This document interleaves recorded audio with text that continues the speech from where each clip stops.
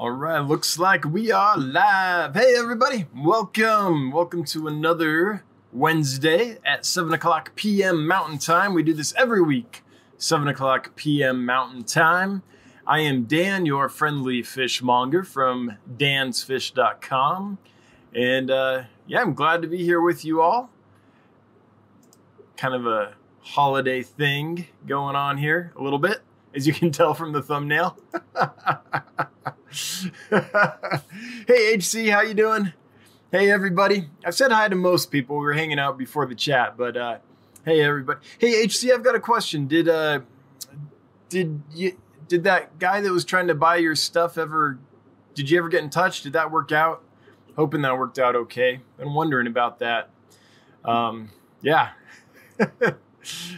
It was an email entered incorrectly, so I think that was the issue there. But let's see, who have I missed? I don't think. Hey, Bob, welcome. Carbon, welcome. Michael, glad you're here. And I'm looking elegant. Yes, I know. I'm about 2 weeks overdue for a haircut. I keep trying. Like today, I was like, okay, I'm going to do a haircut today before the live stream. And then I had a choice. I could do that, or I could edit a new unboxing video and get that done. And I was just like, yeah, it's got to be the video. So,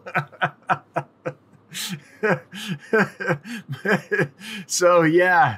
But thanks. I'm glad you like it. I'm glad you like the elegance. Hey, Thomas. Glad you made it. Otter Creek, welcome. See, if I missed you, I'm sorry. I think I hit everybody. But let's get right into it. Hope everyone's doing well. Hope you've all had a great holiday. It's been interesting for me. I've been basically watching shipping tracking, like television, just trying to make sure all these packages get where they're going. Good news is all but 3 packages have got where they're going. And it looks like the other 3 will get there tomorrow.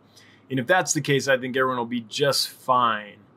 I'm a little bit nervous about Friday. Like if they don't get there tomorrow, I'm a little bit nervous because the heat packs will run out tomorrow night. So that has me wondering. But it's funny this week. The postal system's tracking is just completely, I don't know. They've got issues going on. It's saying stuff got somewhere before I even dropped it off. It's saying like something was delivered and then 4 hours later they got a notification it was delivered. It's saying stuff is like in Sheridan, Wyoming, and then lo and behold it's delivered. So tracking's been weird this week, but I think everything's going to be okay. But it's been a little bit crazy for a fishmonger shipping fish. I don't know if next year if I'll do it this close to Christmas. I think everything's going to be fine, but it's just nerve-wracking. So we'll see. We'll see. So for those that are new, or just a reminder for those who are not new, old, I don't know. If you have a question or a comment for me, if you make it at and start typing Dan's Fish and let it populate, select it, it'll highlight for me. I'll see it. I'll jump right to it. And then you won't have to see me going like this for 5 minutes as I look for a question or a comment. It just makes for bad television. So if you make it at Dan's Fish, that'll help make this a little bit tighter of a live stream, a lot less dead air time, which is never fun, dead air time. So just Thomas Skipper, who said hi at Dan's Fish, and it highlighted, and I saw it. So hi at Thomas Skipper. Glad you're here. Bob Kaler says, Dan, thanks for the early Christmas present. You're welcome, Bob. You've supported me long enough that I felt like I should give you a little present. So I'm glad you like that. And are those not gorgeous?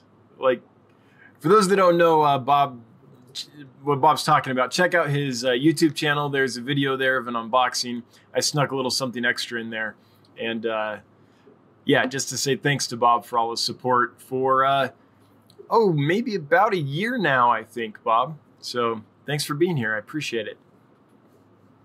Don Gallagher, wow, blinding glare off your head. I know, it's the curse of bald. Is this better? There, we'll shade it for you. How's that? I should wear a cap, like a fisherman's skull cap, just to keep the glare down. Yeah, this is my, it's two things. It's my defense mechanism. Someone comes too close, I'm just like, back off, right? And it's also, back in the day, it was great for dating, just signal like a lizard. I'm kidding. I was married before I went bald. Thank goodness.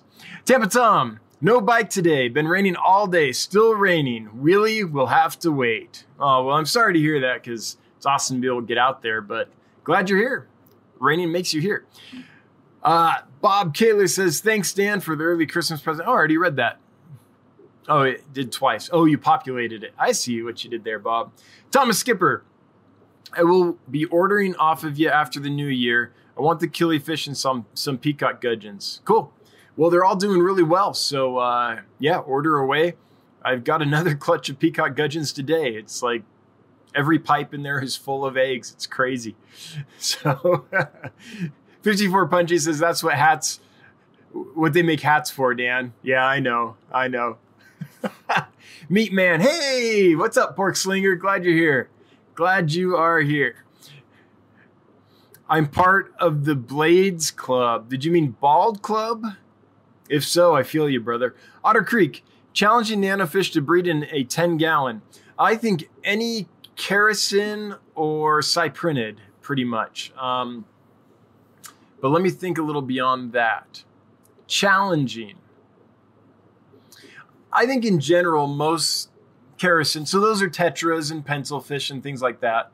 And cyprinid, so those are like barbs and danios and rasboras, are actually fairly challenging simply because their babies are so small that getting them through their first couple weeks is a challenge. So I'm going to go with that, I think. Let's see here.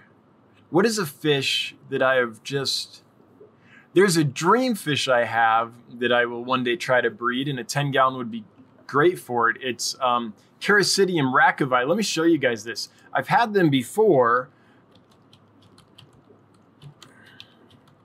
So the Characidium are the hummingbird tetras, right? The darter tetras from South America, right? We're all kind of familiar with them. But the rackevi, let me see if I can find a good picture of them. It's not showing well, but they have pretty bright orange colored fins. You kind of see it here. You see a little bit of orange, but in person, in a fish that's happy, they look exactly like this, except for these fins are bright orange. Not sure why no one has a picture of them looking good. Anyway, in person, they're bright orange. I never bred that fish. I tried. I had 3 males and 1 female. They're from Uruguay, so they're more temperate than they are tropical. And I think they might need like a cooling period, like native fish. North American native fish anyway. So I'm going to go with that. Get yourself some Characidium rackevi and see if you can breed them before I can. How's that, Otter Creek? But honestly, I think almost any of the little tetras and stuff can be challenging. And I know that you can, have a heavily planted tank and every now and then a couple will appear, but I'm talking about like spawning a large clutch and raising, the vast majority of that large clutch and really doing it like that. That's what I'm thinking.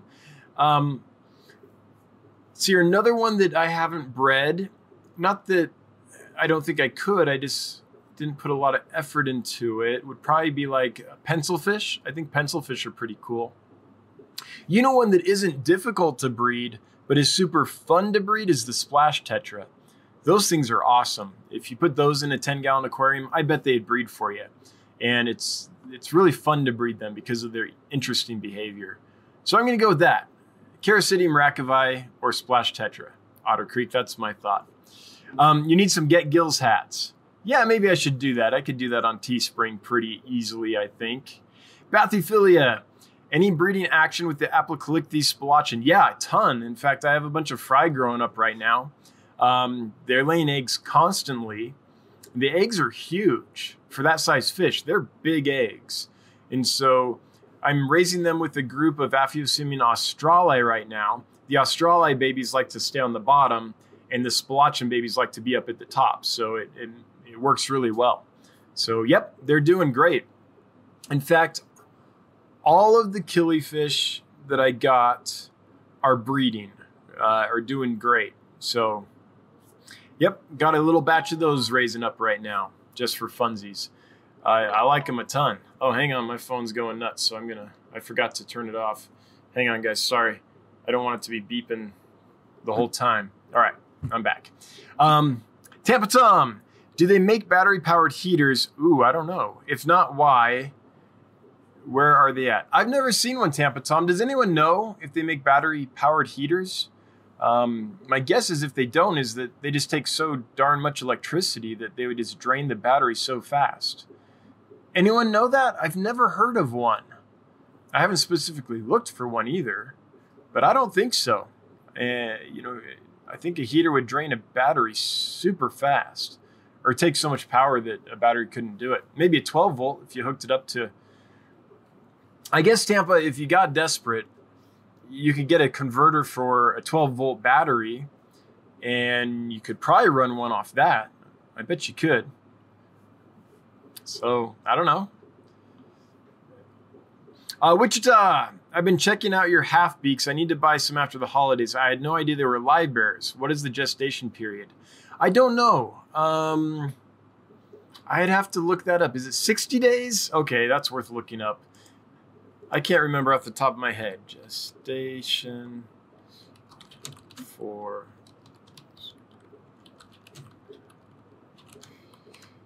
There was a time I knew it.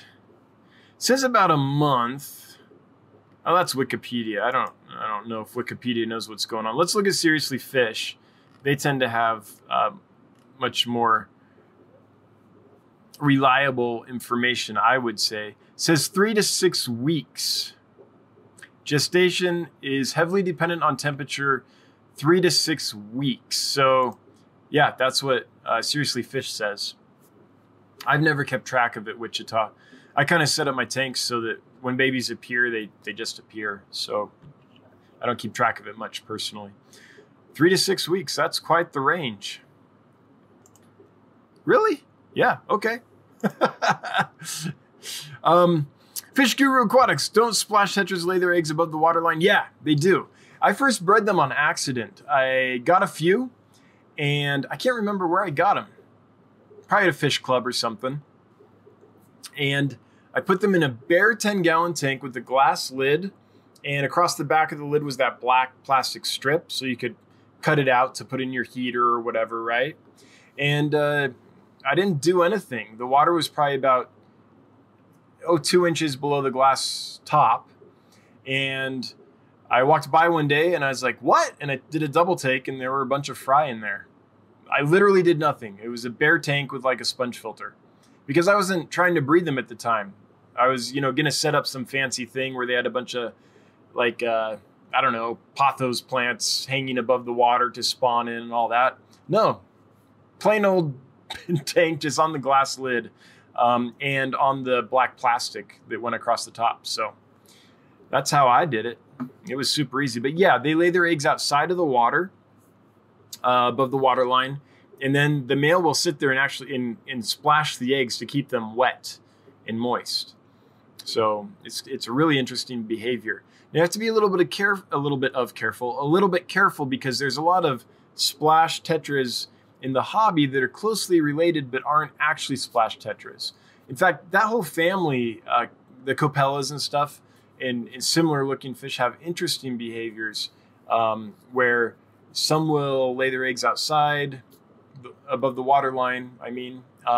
Some will lay their eggs in groups on plants and actually defend them more or less like cichlids. From what I've read, I've never done it, and there's a lot of misinformation out there, but that's my understanding. They have some pretty advanced behavior. Some will dig out like a little pit in the gravel or the sand and lay their eggs there. And I believe the male guards them. So They're an interesting species. Not a lot of characins have brood care, but a few do. So yes, Thomas, that is what they do. TM Aquatics, hello back. Glad you're here. Dan Gallagher, I've never heard of splash tetras. I love tetras.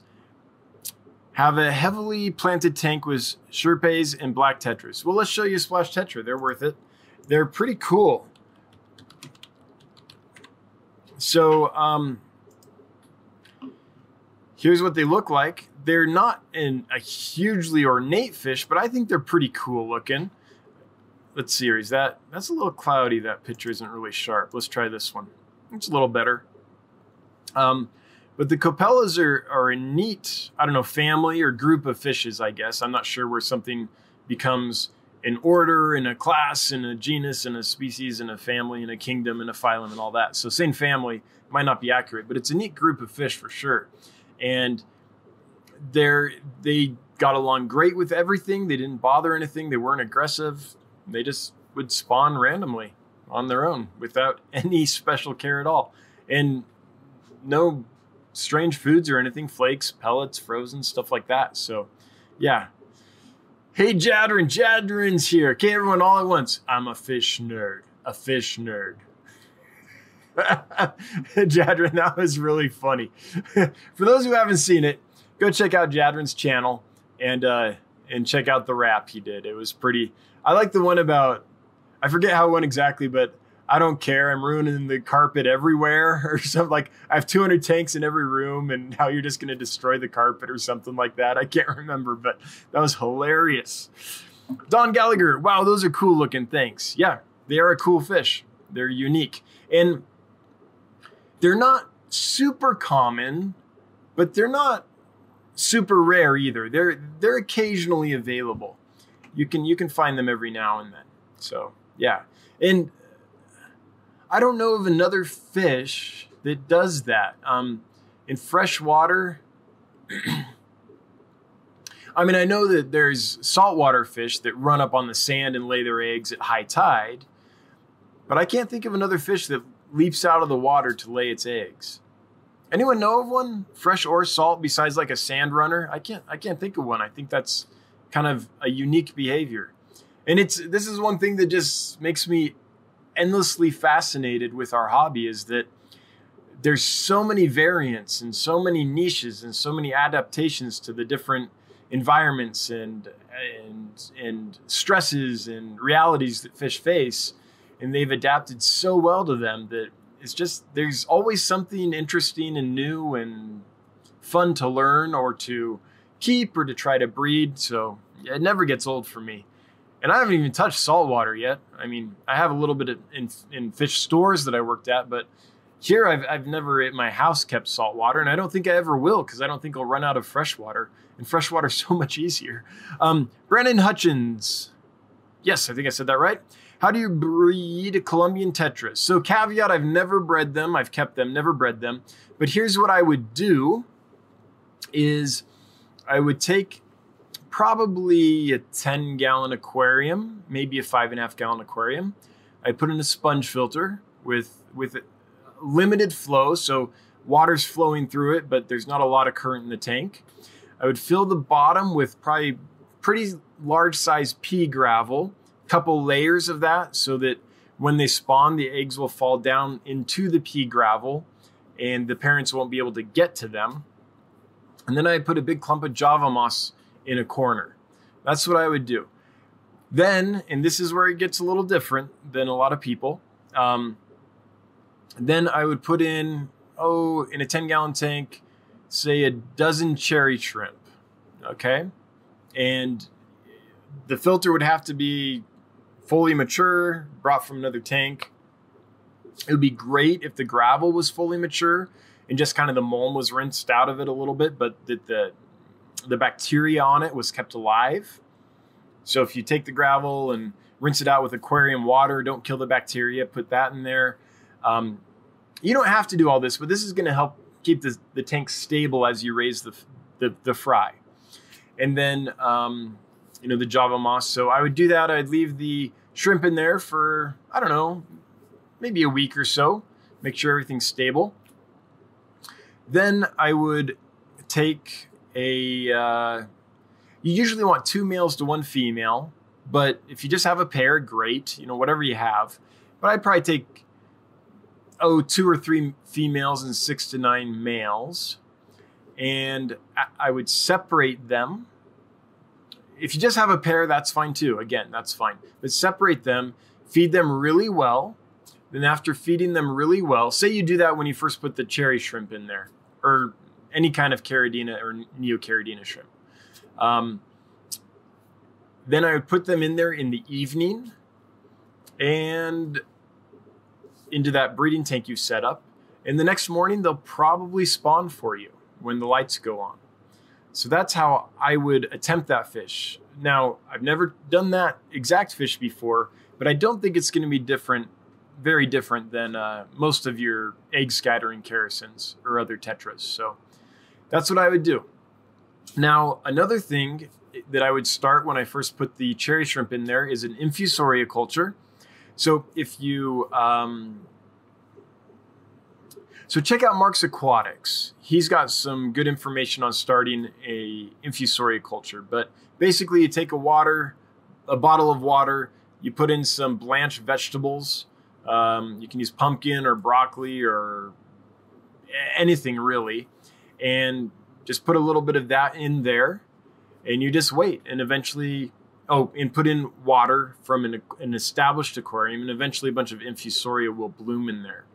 And that's what I would use to feed the baby fish for the first couple of weeks. So I think that's the setup. Oh, by the way, once the adult tetras have spawned, remove them, and the baby tetras will start appearing free swimming within a few days, and then you start feeding them infusoria. So that's kind of, Brandon, the setup that I think I would attempt. It's one that'll be stable, so as the babies are being raised, they can stay in there for a while. You're not likely to have the tank crash on you like you can if you use just a very sterile dish or something. And if this is a new thing to you, then I think that's one of the best setups for success. Tampa Tom, how do Siamese algae eaters breed? Do they lay eggs? They do lay eggs. And where's Thomas? Fish Guru Aquatics. Thomas, would you tell us how yours bred? So I know that Thomas was breeding them. I'm sure they bred in this tank, but I've never done anything to actually breed them and raise them and things. So Fish Guru has bred them, I believe. So if he would jump in, that would be more helpful than me. But I'm sure that I'd be very surprised if they weren't just an egg scatterer like most of your other cyprinids. But maybe Thomas knows different.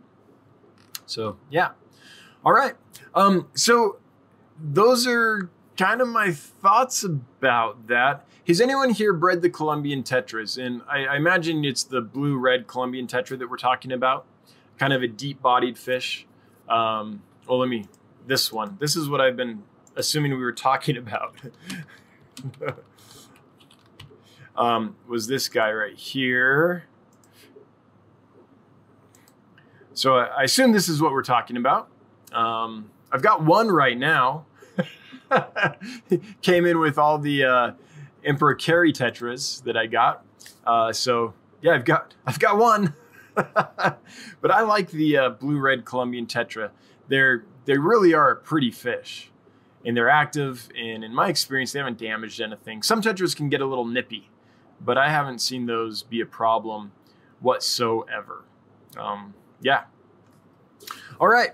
So Fancy Tail Aquatics, way late, was in the shower, high out. Well, tardiness will not be tolerated. You will be punished severely. To the principal's office with you. Just kidding, as always. Glad you're here, Fancy Tail. Glad you are here. I didn't say hi to 54 Punchy. Hello, 54 Punchy. Hello, Candy. Glad you guys are here. Hope you're all doing well. Candy says, gone wishing. Still in Corey's stream. Thank you for the message today. Poor Corey. I send him. I hope it goes better next week. He's basically the live stream was a podcast today. Let's just say that his camera's just having a hard time, but I'm sure he'll fix it. It'll be bigger and better next week. Wondering if anyone else here has bred any fish since we talked, or the projects that we talked about last time, how are those coming? Bob, I'm wondering, okay, so I was in your live stream earlier today, Bob, and it sounded like the pelvic achromas didn't end up spawning. Is that right? Or did they end up spawning? I think they didn't. I'm hoping they did, but would you let me know? And wait, someone said, Lump My Man, welcome back. Jeff Rose, Lump My Man, welcome back. Does that mean Lumpy Dog's here? Hold on, this is important. Did I miss? Jadrin, did you see Lumpy Dog? Is that what? Hang on. That would be awesome. I'm not seeing him. I must be missing something. Oh, man. Danny says, hello from Romania, the country of vampire shrimp.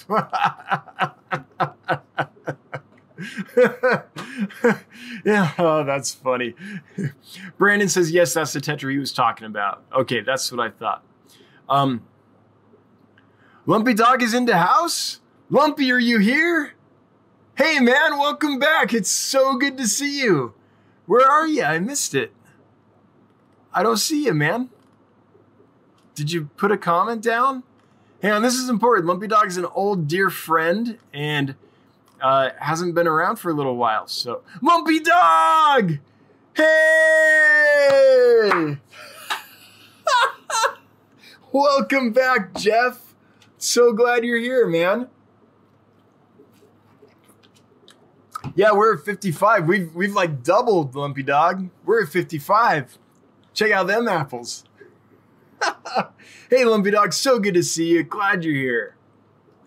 I gotta open this lid. Oh man, I just spilled all over myself. Oh man, I missed that. So sorry, I missed your comment. And he's modding right off the bat. 45 watching, only 11 likes. Smash that like button. Hey, so glad you're here. So glad you're into house. That's awesome. Oh, that made my day. Welcome back, brother. Jeff Chambers. Hey, Dan, I got Gary Lang rainbows up to about 3/4 of an inch. Directions say to back off the heat at 1 to 1.5.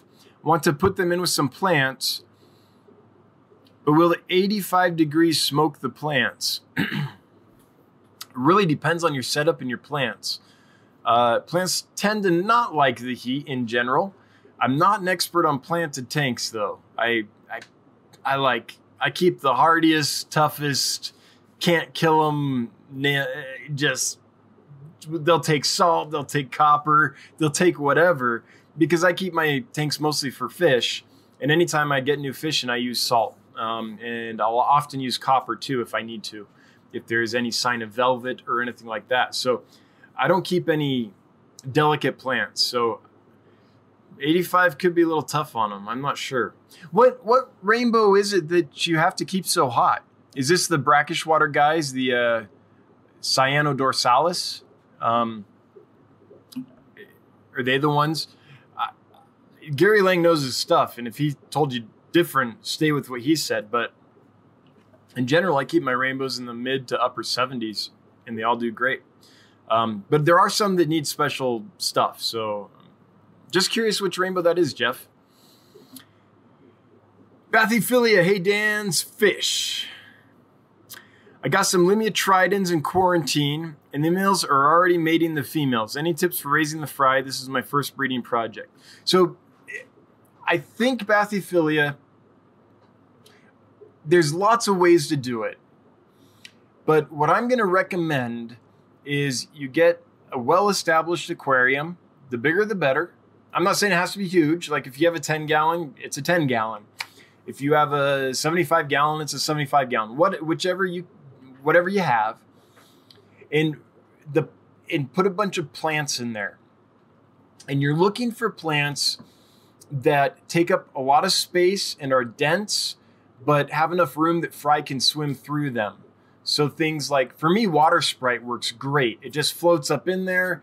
It grows like a weed, and you just get tons of places for fry to hide. The roots hang down. The fry can hang out in the roots.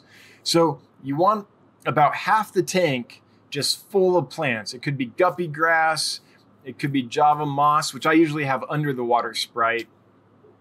It could be a thick thing of hornwort. It's all wrapped up in a ball, anything like that. But you want about half that tank just full of plants. And if you do that, then what you're going to be able to do is just leave the parents in there, feed them like normal, and as soon as you see babies, feed a little crushed up flake over the plants every time you feed. Maybe a little baby brine shrimp if you have it. So, and you can just raise several generations in there like that. It works really well with Limias, at least in my experience. I haven't kept Tridents, but with the Niger fasciata and the Perugier, I can crank out a ton of babies like that, and it's no work at all on my part. So I'm not constantly having to separate and take out a pregnant female into a brooding tank and have her get stressed out and drop the fry prematurely or get sick or any of that stuff. Just keep them in a well-established tank that's half of the tank's choked with plants, and as soon as there's fry, just start crumbling some of the flake food or some of the pellets or feeding some baby brine shrimp. Anytime you feed, just give a little bit to the babies and make it small so they can eat it. And I think you're going to have a colony develop, in a few months, you'll have a nice colony. That's what I would say, Bathyphilia. There are many, many other ways to do it, but I think that's the easiest. And I think that that's kind of one of the more stable environments that you can set up so you have the best chance of success. So that's what I'm going to go with. Oh, Fish Guru Aquatics, you skipped my answer about the SAEs. Okay, yes, I did. Sorry. It didn't highlight for me, so I skipped it, but thanks for calling my attention to it. So, yep, egg scatterers. I didn't get the fry past the first week. We have really predictable storms here in Oklahoma. I figured out if I do a water change the day of a thunderstorm, that they would drop. Okay, so like Corys, like when the barometric pressure drops, they're more likely to spawn. Cool. All right. Now, one thing I've noticed with SAEs is that they have a really small mouth. Like even an adult SAE, for that size fish, the mouth is really small. It's just this little rasper is kind of what it is. So I would imagine that the big challenge with newborn SAEs is going to be feeding them. They're probably going to need like green water, infusoria, that kind of stuff. So if I was trying to raise a batch of eggs from them, I think, again, I haven't done it, but I think just from what I do know about that fish, the first thing I would try is a tank just full of green water. That's what I feel like the babies would have the best success in. So I don't know, maybe someone else has had a different experience, but Danny, so just a reminder to anyone that wants me to reply to your question or comment, if you make it at Dan's Fish, it'll populate and highlight and I'll see it. But Danny, I see this one, so I'm gonna answer it anyway. Dan, any experience in breeding Bobolti striped shrimp? Are they harder than Neos? No, I've never bred that. In fact, I'm not even quite sure which that is. So let's take a look-see here, find it, and share this with everybody. So what is this? So, like a tiger's type of shrimp. So this is just a Caridina. Oh, okay. So, nope, I haven't bred those, but I've bred tigers and I've bred crystal red shrimp. And the way I did it was just in an aquarium, just full of plants. This was not a new tank. This is a tank that had been set up for half a year, maybe a year, full of plants. Took out the fish, put in the shrimp. Didn't bother them. That's how I did it. I'm not sure if that's the best way to do it, but with a Caridina or a Neocaridina type, that's probably the first. That's how I would attempt them until I found out, that didn't work, and I tweaked something. As far as their parameters, I'm not sure what that specific shrimp likes. I'm sorry, I just don't have any experience with that one. Let's see here. Does anyone else know? Anyone else breeding the Bobolti striped shrimp? It's a cool looking shrimp, by the way. I love the tiger stripes. It's a good choice.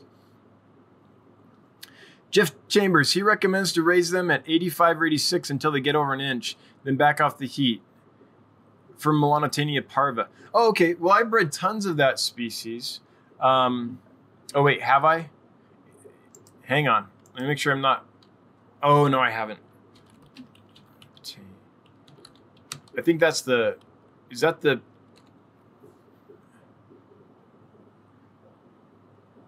Oh, okay. I haven't bred that one. I'm sorry. I'm getting it confused with a different one. So, yeah, whatever he says. I'm guessing he's saying keep them hot at first just so that you can get them to grow quickly. That's my guess. You might check with him on that, though. If you're not so concerned about them growing so fast, then you might not need to keep them so warm. But again, I don't know that, and he is the rainbow god, so whatever he says is kind of what I would go with. I haven't bred that specific species now that I looked at it. Bathyphilia, thanks for the advice. You're welcome. I hope it proves useful. Sometimes I give the advice and what worked for me doesn't work for everyone. And that, by the way, anyone listening, that's just true. Whether it's coming from me or anyone else, is that there's so many, we're setting up an ecosystem and there's complex things happening, and my water is different than yours. Or my maintenance schedule is different than yours, or my, light cycle is different than yours. There's a million different things that could make it that what I do don't work for you. So I'm just sharing what I think, usually based off my experience. If it's not off my experience, I'm transparent about that, because then you should go find someone that does have firsthand experience and see if it's right what I said. But I'll tell you what works for me and what I think might work based on what I know, but might not. But I hope it does, Bathyphilia. I hope it does. I keep saying Bathyphilia. I'll get it right one of these days. Jeff Chambers, got the eggs on November 3rd. They hatched about a week later, up to 3/4 of an inch now. That's great. Well, that's good growth rate. So, yeah. And those are beautiful, man. Congrats on getting those and raising them. I hope you get a nice big group, breed them, and distribute the eggs on out there. They're awesome. Fancy Tail Aquatics. Oh, in fact, let's show those to people that might not know this fish. So check this out, guys. Isn't this gorgeous? Melanotaenia parva. This is the species we're talking about. And if I remember right, these guys don't get too big. Is that correct, Jeff? Or these top out at about 3-4 inches? Let me know if I'm misremembering that, but that's what I remember. But that's awesome that you've got them that big. Yeah, the hard work's done as soon as they kind of get that size. Then it's just a waiting game for them to grow. Thomas Skipper, can you house the killifish and the peacock gudgeons together? Oh yeah, absolutely. Absolutely. There's a peacock gudgeon in with my Fundulopanchax gardneri right now, just because he's been in that tank for a year and trying to catch him is really hard. So he lives in there with whatever goes in there. The peacock gudgeons tend to stay on the bottom, or at least towards the bottom of the aquarium. And they work really well with Epiplates or smaller Aplochilus species or other fish like that tend to stay at the surface. Then not only are they compatible, but they're filling different areas of the tank, and it makes for a well-balanced use of space in the tank. So I think that with Epiplates, with the species of Caio, they would be fantastic. But they do fine with the gardneri. They would do fine with the Calliurums. They would do fine with any of the lamp-eyes. Yeah, I think that they're very compatible. The only thing that you're gonna, I think, run into is if they were just vastly different sized fish and so they could eat each other, but that's a no-brainer. But is if you had a big school of lamp eyes, let's say the Procatopus similis, those guys, if you had a lot of them, they're pretty quick to the food. And the peacock gudgeons are a lot slower to the food. So you could get yourself in a situation where you have a swarm of fast fish that just eat all the food up real quick before the peacock gudgeons could get any. But you'd have to have a lot of them, and that's not most killifish. So I think you would be just fine. Naked Reefer. Hey, Dave. Hey, Naked Reefer. Welcome. I'm glad you're here. Still one of the best usernames ever. And I get the joke. I remember. That's funny. Otter Creek Aquatics. Do you think you will have any juvenile corridors available soon? I have a whole bunch right now. I just haven't listed them. So I have another spawn of corridors in Neas albino that are just under an inch. 3/4 of an inch to an inch-ish, maybe a little bigger, maybe a little smaller. They grow at fairly different rates. Ready to go right now. I just haven't posted them. I've been meaning to. It's been busy. I haven't even had time to shave or cut my hair, but I'll put a note here to post those in case you want them. Albino Corys. Yes, I've got a good group of them right now. I just have to find the time to list them. How are yours doing? Weren't you breeding panda Corys? Was that last week that you had a spawn? Did those go okay? Did the eggs hatch? Where are you at on that? If I'm remembering that right. Dolly Virgil, Dan's, I want to cry. Santa was not nice to me with the thread fin. Oh no. So Dolly, oh, the females, yes. So Dolly was very excited because I had 3 female threadfin rainbows. I have like about 400 threadfins right now, and I thought there was 3 females in there. And so I've been keeping an eye on them, and I checked a few days ago, and I was like, oh man, those females are starting to develop threads. So I think that they're actually just slow developing males. So I'm so sorry, Dolly. That's, oh man, I'm sorry about that. Now, I'll make you this promise. Occasionally, and it's very occasionally, a supplier will list thread fins and specifically state males and females. If that happens and I'm placing an order, then I'll get some of those and I'll let you know. Because you're right, it's difficult to find females. Again, Dolly, I apologize for that. I really thought they were females. They had the rounded edges and everything. But now that I look at them, they're starting to elongate a little bit. So I think they're actually sleeper males. Multi-Tank Addiction, sub to you. Looking forward to your content. Cool, Multi-Tank Addiction. Glad you're here. Thanks for the sub. Howdy, howdy, and welcome over. Let's see here. Looking for more highlighted at Dan's Fish comments. That's how we do it here. So if you're new, make your question or comment at Dan's Fish. It'll highlight, I'll jump right to it. So we just miss all the chit chat. Fish Guru Aquatics. I tried green water mulm, Infusoria microworms. It might have been a temperature issue. Okay, so we're talking about breeding SAEs, Siamese algae eaters. Fish Guru Aquatics spawned them and got them through up to about a week or so, but then couldn't keep them going. So we're just trying to figure if green water would work or how you would do that. Yeah, grunge fish can be hard. Like fish that eat grunge, they can be challenging. I think 54 Punchies found that out with like the Farawellas. I mean, I think you cracked the code, right, Pam? But it's hard to figure it out. There's always something new to try and learn. Keeps it interesting. EJ Fishes 76 at Dan's Fish. I've been able to successfully breed my bushy nose plecos many times. However, I'm really having trouble getting the fry to survive. Any tips? Well, a question, is it through multiple generations, and are you always selecting brothers and sisters and breeding them to each other? If you're talking about I've been breeding this strain for years and now they're not fertile or they're not surviving, it could be an inbreeding issue. If it's not that, if you know that they aren't like inbreeding so much that you maybe need to put new blood in there and you haven't changed anything, then I wouldn't have a clue. I think most people fail with bushy nose because they just underestimate how much those fish eat. I'm not a big pleco guy. I haven't kept them in my private collection once. I just have one kind right now, but I have bred lots of bushy nose when I worked for a fish breeding facility, and we would put them in a tank, put in a broken flower pot, sometimes not even that, and they would just spawn like crazy. And the key was to just have food in front of them all the time.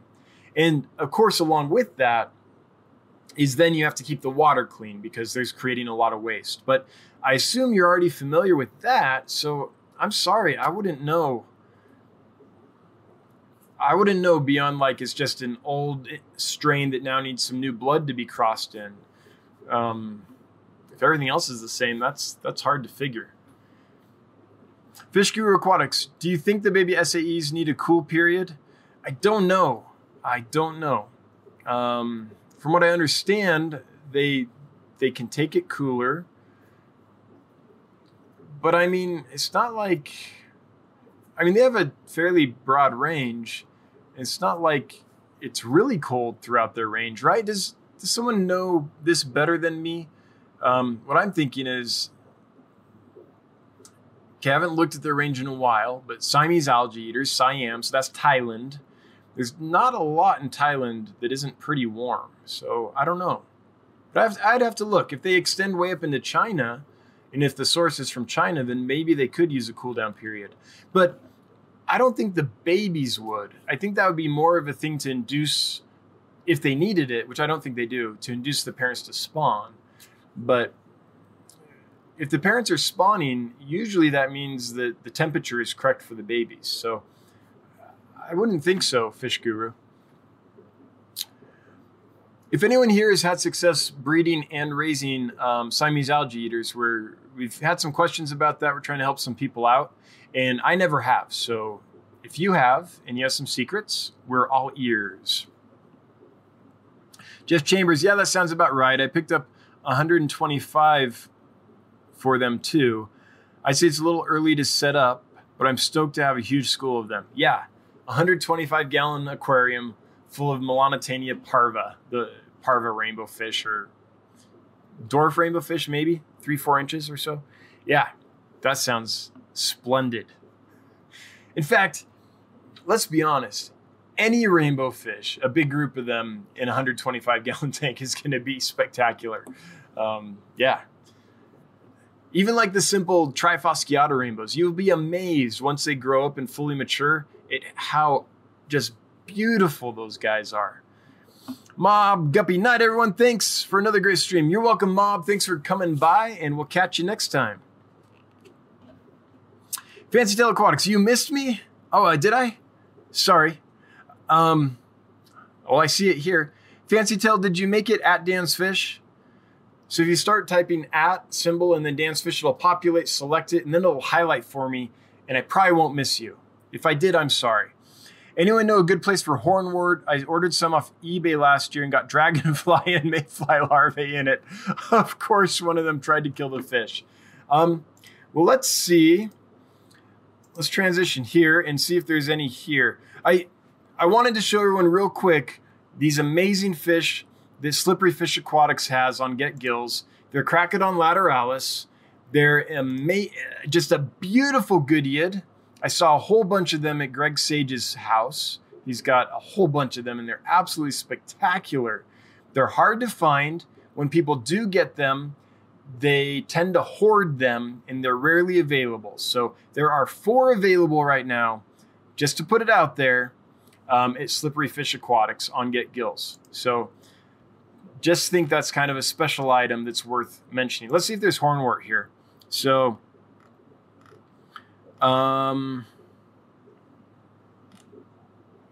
there has been. Guppy grass would work well for you. Nope, don't see any hornwort. So, nope, not at this time. Does anyone here have any hornwort that they could sell to, who was it again? I'm sorry. To Fancy Tail Aquatics? Let us know. And so here's a trick, Fancy Tail. When you get the hornwort in, don't put it in your aquarium right away. Put it in another aquarium and put like some kind of dewormer in there. You can use Panacure, which I believe is fenbendazole, which you can find at any like livestock supply store. Put some of that in there, and that will likely help take care of any dragonfly larvae and stuff like that. Now, I do that routinely, and I've never had dragonfly or mayfly larva. I'm not sure that it ever did have it and that killed it or not, but that's just a step you can go through to kind of help. It definitely helps take care of Hydra. That's why I do it. I don't want Hydra in my tanks because then my fry are toast. Bob Kaler's Fish Hobby, $25 super chat. Wow, thanks, Bob. Thanks for all you do for us in the hobby, Dan. Thanks again for the Christmas gift. Hey, Bob, thank you. Thanks for being around. It's always glad to have you here. And thanks for being a longtime subscriber and being a reliable member of this community. I'm glad to have you here. All right. So where were we at? We picked up Fancy Tail Aquatics, even though it didn't highlight. I saw it. Dolly Vigil. Okay, who ate my shrimp? Ember Tetras, Bushy Nose Plecos, Threadfin Rainbow, Pygmy Cory, or Endlers. Well, Dolly, if the shrimp molted and didn't have anywhere to hide or wasn't smart enough to go hide during the molt, any of them could have done it. I've seen 1/4-inch fry tear apart a shrimp, a cherry shrimp that had just molted. So none of those strike me as shrimp eaters. But again, if the shrimp molted and wasn't able to get away, then they would be shrimp eaters. So I don't know your aquarium, but if you don't have a big bunch of plants or secure hideaway place for your shrimp to go while they molt, that might be worth looking into. Other than that, let's see here. Let's say that didn't happen. Ember Tetras, Bushy Nose Plecos, Threadfin. Yeah, no, none of those are shrimp eaters. You know, another thing is if the shrimp died, then they're all going to mob it too. So that could be the scenario. But in my experience, unless you're talking about baby shrimp, if you're talking about baby newborn shrimp, any of those would have done it. It's amazing, like a peaceful threadfin rainbow doesn't bother anything. And then there's a spawn of baby shrimp released, and man, they're picking them off the glass like crazy. That's like it's almost like that's their natural food, and they're just cued into it. Same with a lot of the little guys, like the Dario. Darios do that, CPDs do that, all those little micro predators. So, Dolly, those are my guesses. Maybe someone else has a better idea. Let's play Clue. Colonel Mustard in the library with the candlestick. Donnie, thought about Amazon puffers, beaks. I already clipped one guy. Ooh, but the teeth are growing even faster. Mine eat snails and all that stuff. Even friggin' fish pellets. Ideas? Do you feed them mostly snails? I mean, I don't have any ideas. No, it sounds like you're feeding snails. The only thing I could say is maybe they need more snails, or if they're large puffers and they're big enough to eat something up else, maybe a different kind of snail that's more of a challenge. I don't know. Sounds like you're already doing it though. Yeah, my only guess is that maybe the snails just, if they're ram's horn or pond snails and they kind of have a brittle shell, maybe he needs something tougher to chew on. So what would that be? I mean, can you get a bunch of, or nerites even a thing that they could do? I don't know. There's many different kinds of nerites. I'm not sure, but I guess my gut instinct is see if there's a snail you can get a hold of that they can handle, but that has a tougher shell. Maybe that would help. Or maybe just feed snails more often and cut out some of and not the other stuff as often. On Corey's video from Aquarium Co-op of the Amazon puffer, he does say that there are reports that some puffers will like nip at rocks and things to help trim their teeth. He says he's never seen it, but he's heard of it. So it might be worth putting some kind of maybe like coral in there.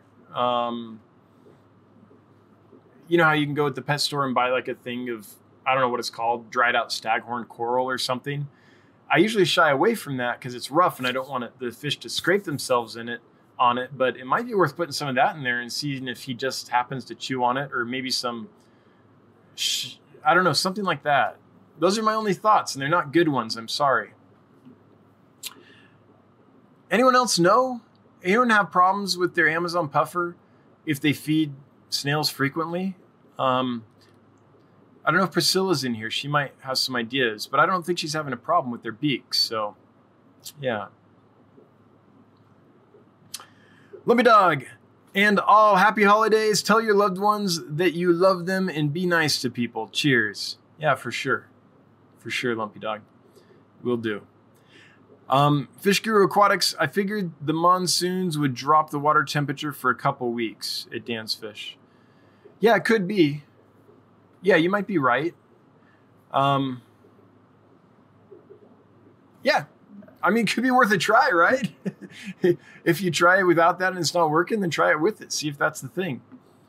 I'm not sure, Thomas, but it could be worth trying. Chef Hannibal just got home and checked on the fish. All are well. Thanks again. Hey, you're welcome. Glad to hear it. Glad to hear it. It's been interesting this week with all the tracking snafus. Like, the postal system's tracking just plain is not working this week. It is full of misinformation. It's like from the moment I dropped off the packages, it said they were somewhere else than where I dropped them off. It was weird. Thanks again, Bob, for the super chat. For those wondering where I'm at, I just got to Bob's super chat, and now I'm going to Tristan. Are you planning on breeding and selling the albino cauliflower hyphen swordtails? And awesome content. Love your vids. So Tristan, I'm playing with the idea. I kept a few back to see in case I wanted to. I do want to. Here's the problem I'm running into. Is I already have a massive project for Santa Maria Endlers going. That's been going for a year, and I can't give that up. And that takes at least 4 aquariums, and pretty soon it's turning into 7. I've got my Betta Rubra breeding. I've got several Achilles breeding. I really want to do the swordtails, but I don't want to like abandon my other projects to make room for them. So I'm not sure. I'm really not sure. The other thing is this turns into kind of more and more of a business for me, then I have to think, okay, do I need to give up this hobby breeding tank to put stock in so that this can, be a better business for me? So I'm constantly struggling between, I'll never give up the hobbyist completely. I'll always be breeding something just because I want to stay in touch with it and because that's what I enjoy the most with this hobby. I like that, and I like people getting fish that are healthy and happy and being like delighted by that and maybe getting something that they couldn't have got any other way. Those are the two things that I really like. But breeding and raising fish above all is what got me into this, got me hooked, and has kept me sustaining this hobby for, since I was like 13, 14 years old. Since 1997, I believe. No, 1992. I can't remember. Since 7th grade, let's put it that way. So I held some back because I really like them. But a ton of people have contacted me and said like, hey, I really wanted those. Can you get more in? Stuff like that. So I don't know. I don't know if I'll hold on to them or go ahead and be like, hey, this is a business. A lot of my clients want them, and go ahead and sell them off. I haven't decided, Tristan. But I am going to try to get more come the new year. So there's also, I'm probably not going to get it, but there's also a similar swordtail that's a balloon type. I tend to shy away from that stuff, but if enough people wanted them, then I would get them for them. But I kind of like the one I got better. So sorry, that's not a great answer, Tristan, because I don't know the answer. I'm constantly walking that fence of this is cool, I want to keep it, versus this is a business. And so here's what the business is it's like a restaurant, right? If you have 10 tables at your restaurant and you serve dinner and all the tables are full, that's great.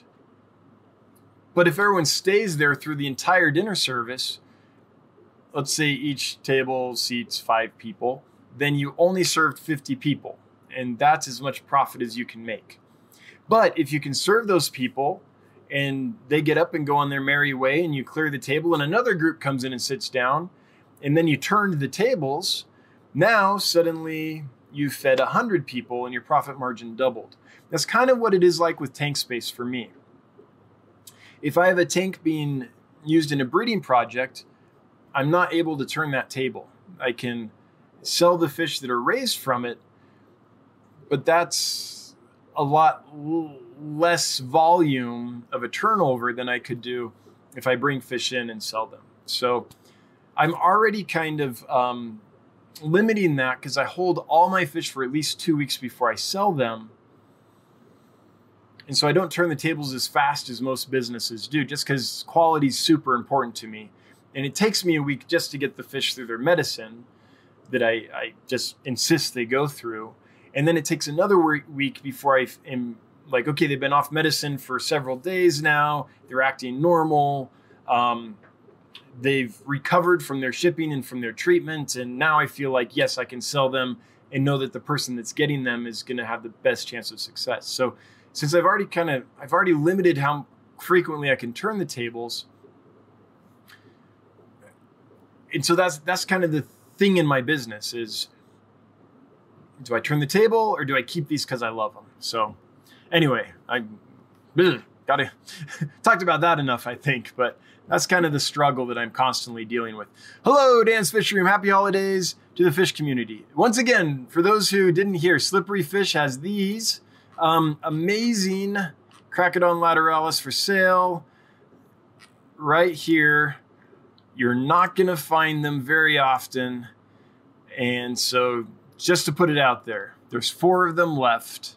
They went fast. So check them out. And happy holidays to you, Slippery Fish. Ringatui. I get a little bit hungry every time I say your name. I'm like, Ratatouille? Dan's Fish, have you ever used Panacur? Yes. To treat internal parasites on fish? No.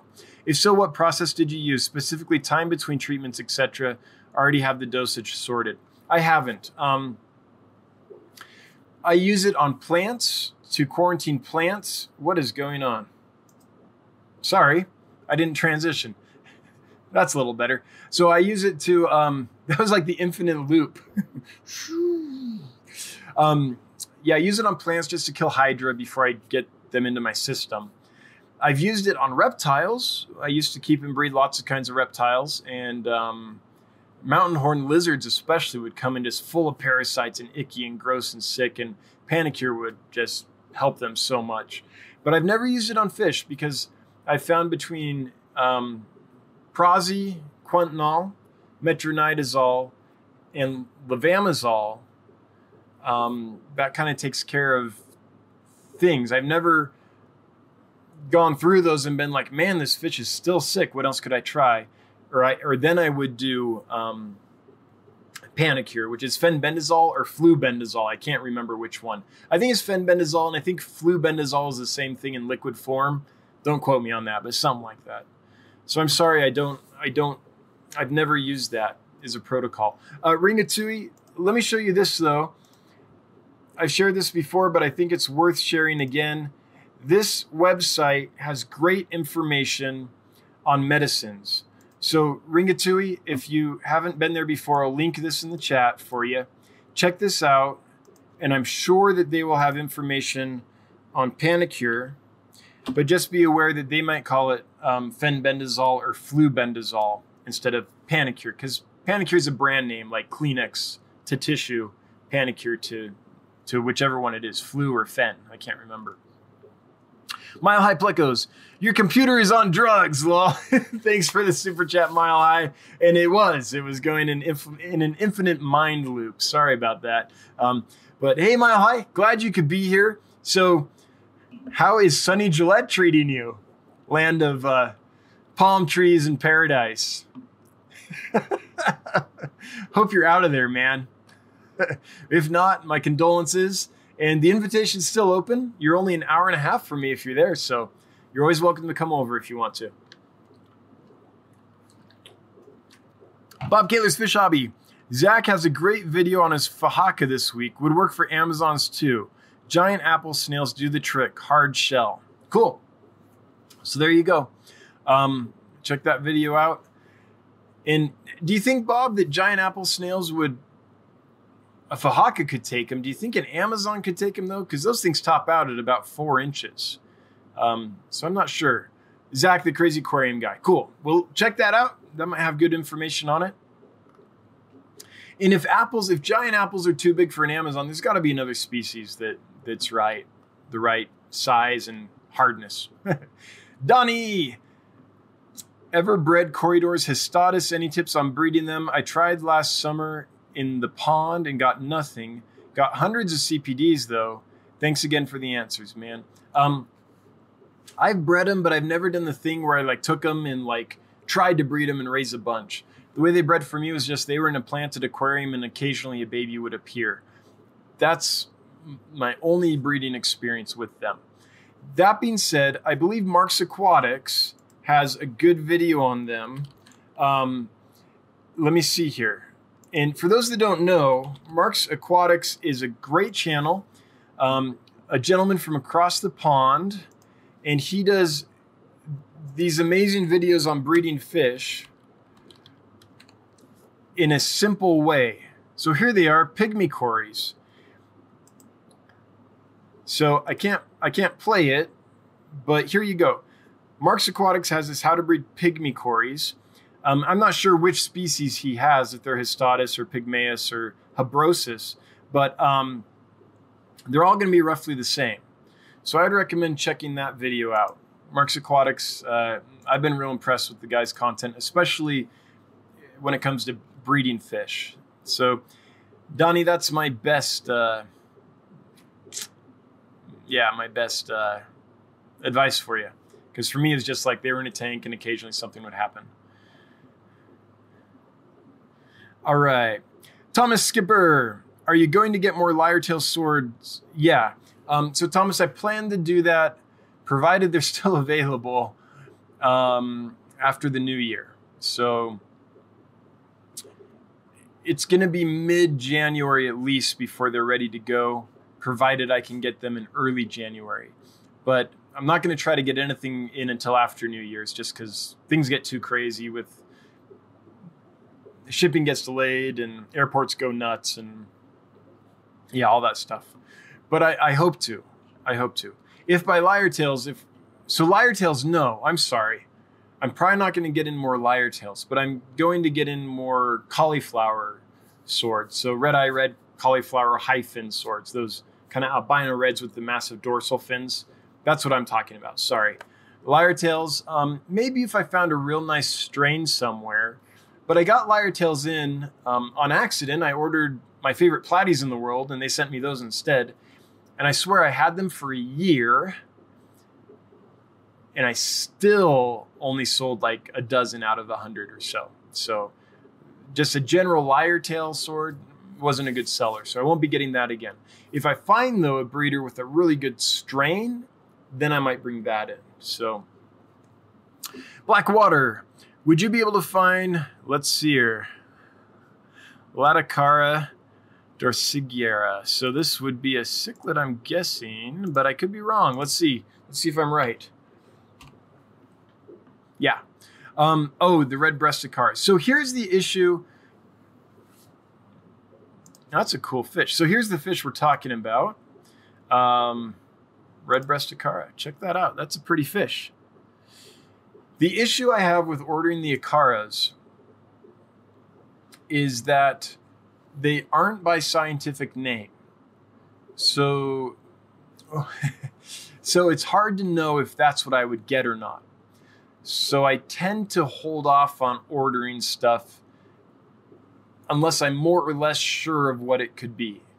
I might occasionally, every now and then, be like, well, let's just try this and get it. But so every now and then there's an acara available, but it's usually called like, red tail acara, or, blue acaras are ubiquitous. You can always get those. But they just come up with these names that I've never heard before, and I can't really guarantee will be the right fish. So I tend not to get those.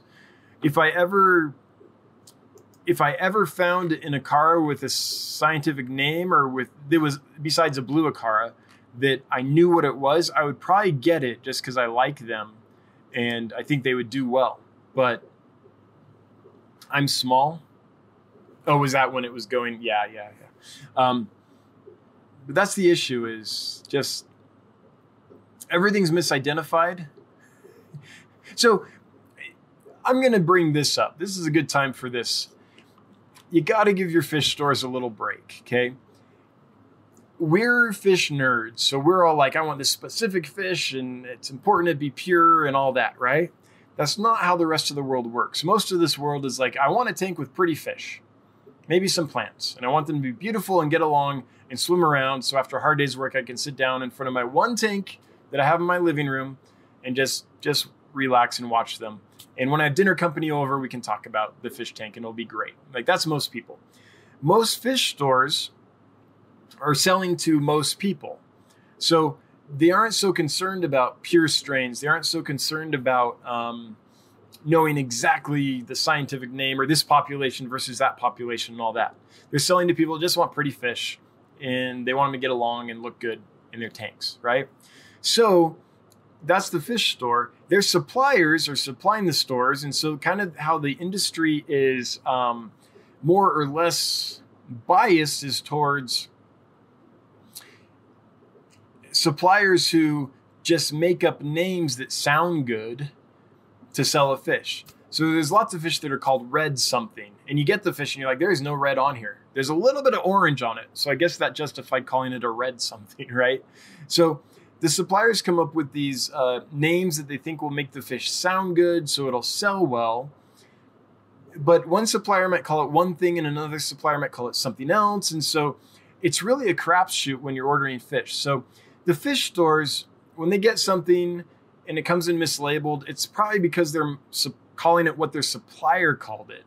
And the supplier doesn't know what it is or knows what it is and is just making up a name to try to get it to sell more. And so that's I think, what's typical of the industry. So it makes it really hard sometimes to get, unless you're, no, even then, even if you're getting them directly from the collector often still misidentifies things. It's just hard. Mile High Plug goes, F this place, says Mile High Plug. Gillette. Here's to Gillette.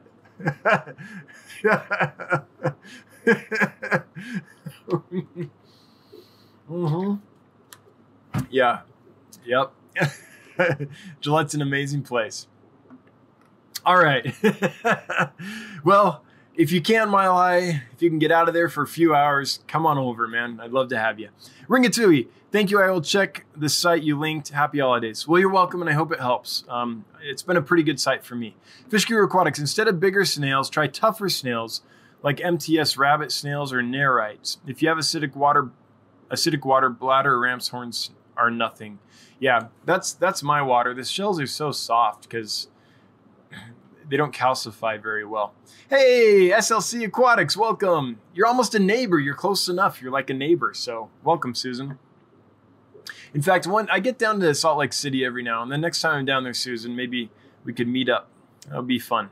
Don Gallagher, what is your favorite platy in the world? Oh, it's easy. I can show it to you. I don't know if you're being a shill right now and just like giving me an excuse to do this, or if you're asking innocently, but this is my favorite platy in the world. It is this, without a doubt. I love these guys. These are neon yellow calico platies, and I like them because they shine from across the room. They are just absolutely phenomenally gorgeous. So that's my favorite platy. I suppose there might be some wild type platy that's a pure strain that I like better. But as far as like domestic type platies, your normal platies, that's my favorite strain of platy. Neon yellow calico platy. They are amazing.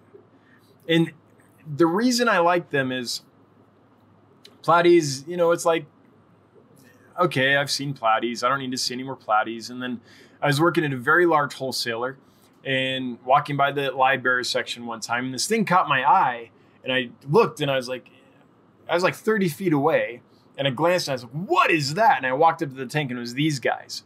Just, they are iridescent and shiny and amazing. So, Don Gallagher, that's my favorite platy in the world. Dolly Vigil, love the thumbnail, by the way. Thanks. I was like, we got to make this fun. And that's how I felt too. After a couple days of tracking shipments and just being like, man, I hope they get there. Man, I hope they get there. Abode Gold 3765 is the emoji king or queen. Wow. That's a lot. That's a lot of emojis there. How many like underwater aquatic emojis can you find? Several. Wichita says, time for bed. Merry Christmas, everyone. I hope everyone has a safe holiday season.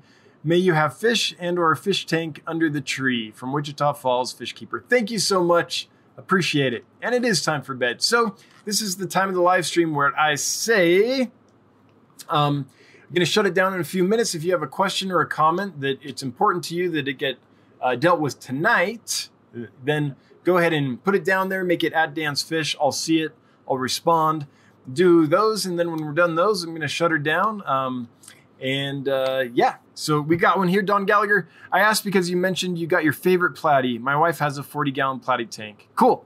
Well, thanks for asking. It was a great chance for me to show off my favorite platy in the world. And I have a video on them. So I think, oh wait, I lie. I don't think do I have a video on them? I'll check that. I might have a video on them. I can't remember, but yeah, Don, they really are fantastic.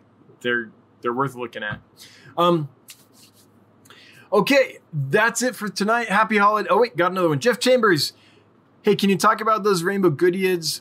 They like low temps. So if by rainbow goodeids you mean the Cracodon lateralis, I can't because I've never kept them. But the breeder of those fish is in the chat or was recently. So Slippery Fish, if you're still here, what can you tell us about them? Yes, I know they like lower temps. So low 70s, high 60s would probably be great for them. I remember that from when I was at Greg Sage's house and he was showing me them and talking about them. In fact, there's a resource. Go if you haven't already. I believe Greg has a video on them, doesn't he? So check out selectaquatics.com. He'll have information on them there.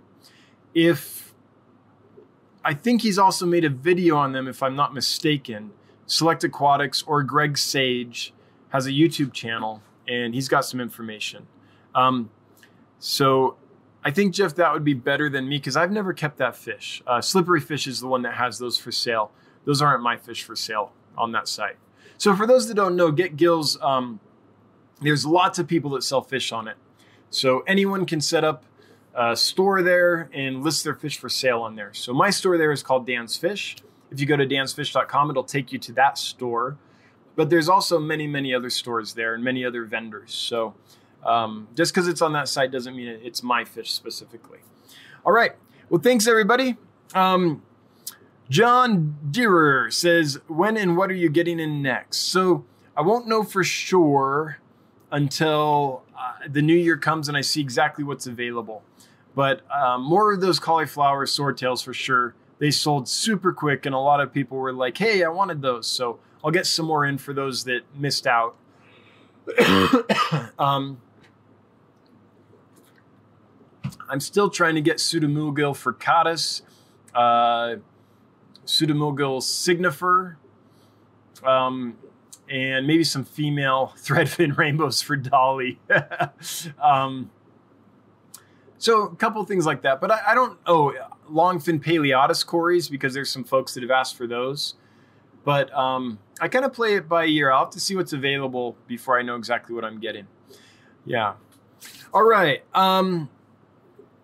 Let's see here. Andrew Pirokowski on YouTube has also posted videos on Cracodon. Okay, good. Thank you. Good to know, Bathyphilia. Grace Steam, have a good one. All right, thanks, Don. Hey, Pal Joey's here. Hey, Pal Joey, if I missed you, it's because it didn't highlight. I'm so sorry. And it looks like it's because you put a space between @ and Dan's Fish. Sorry I didn't see ya. Didn't mean to ignore you. At Dan's Fish, Now I feel slighted. You're ignoring your elders. Using malachite green for dragonfly larvae, hydra, etc. kills them dead. Good to know. I didn't know that. So malachite green, you can find that in most ick medicines. So I believe, yeah, it's definitely in ick X, in other ick medicines. So good to know. Again, pal Joey, that wasn't on purpose at all, man. I'm so sorry. It just didn't highlight for me. So let's see here. Thanks everyone who super chatted. Thanks to my mods. Thanks to everyone who commented, asked questions. Anyone that helped anyone that had a question or was wondering about some things. And all you lurkers out there, I'm with you. I hear you. I'm a lurker too. Have a great holiday all. And good night. I'll see you next Wednesday at 7:00 p.m. Mountain Time. Until then, I have an unboxing coming out tomorrow that's pretty cool. And Empire Gudgeons are part of it. And they're pretty fantastic fish. So that's worth checking out. All right. Good night, everybody. Have a good one. Bye.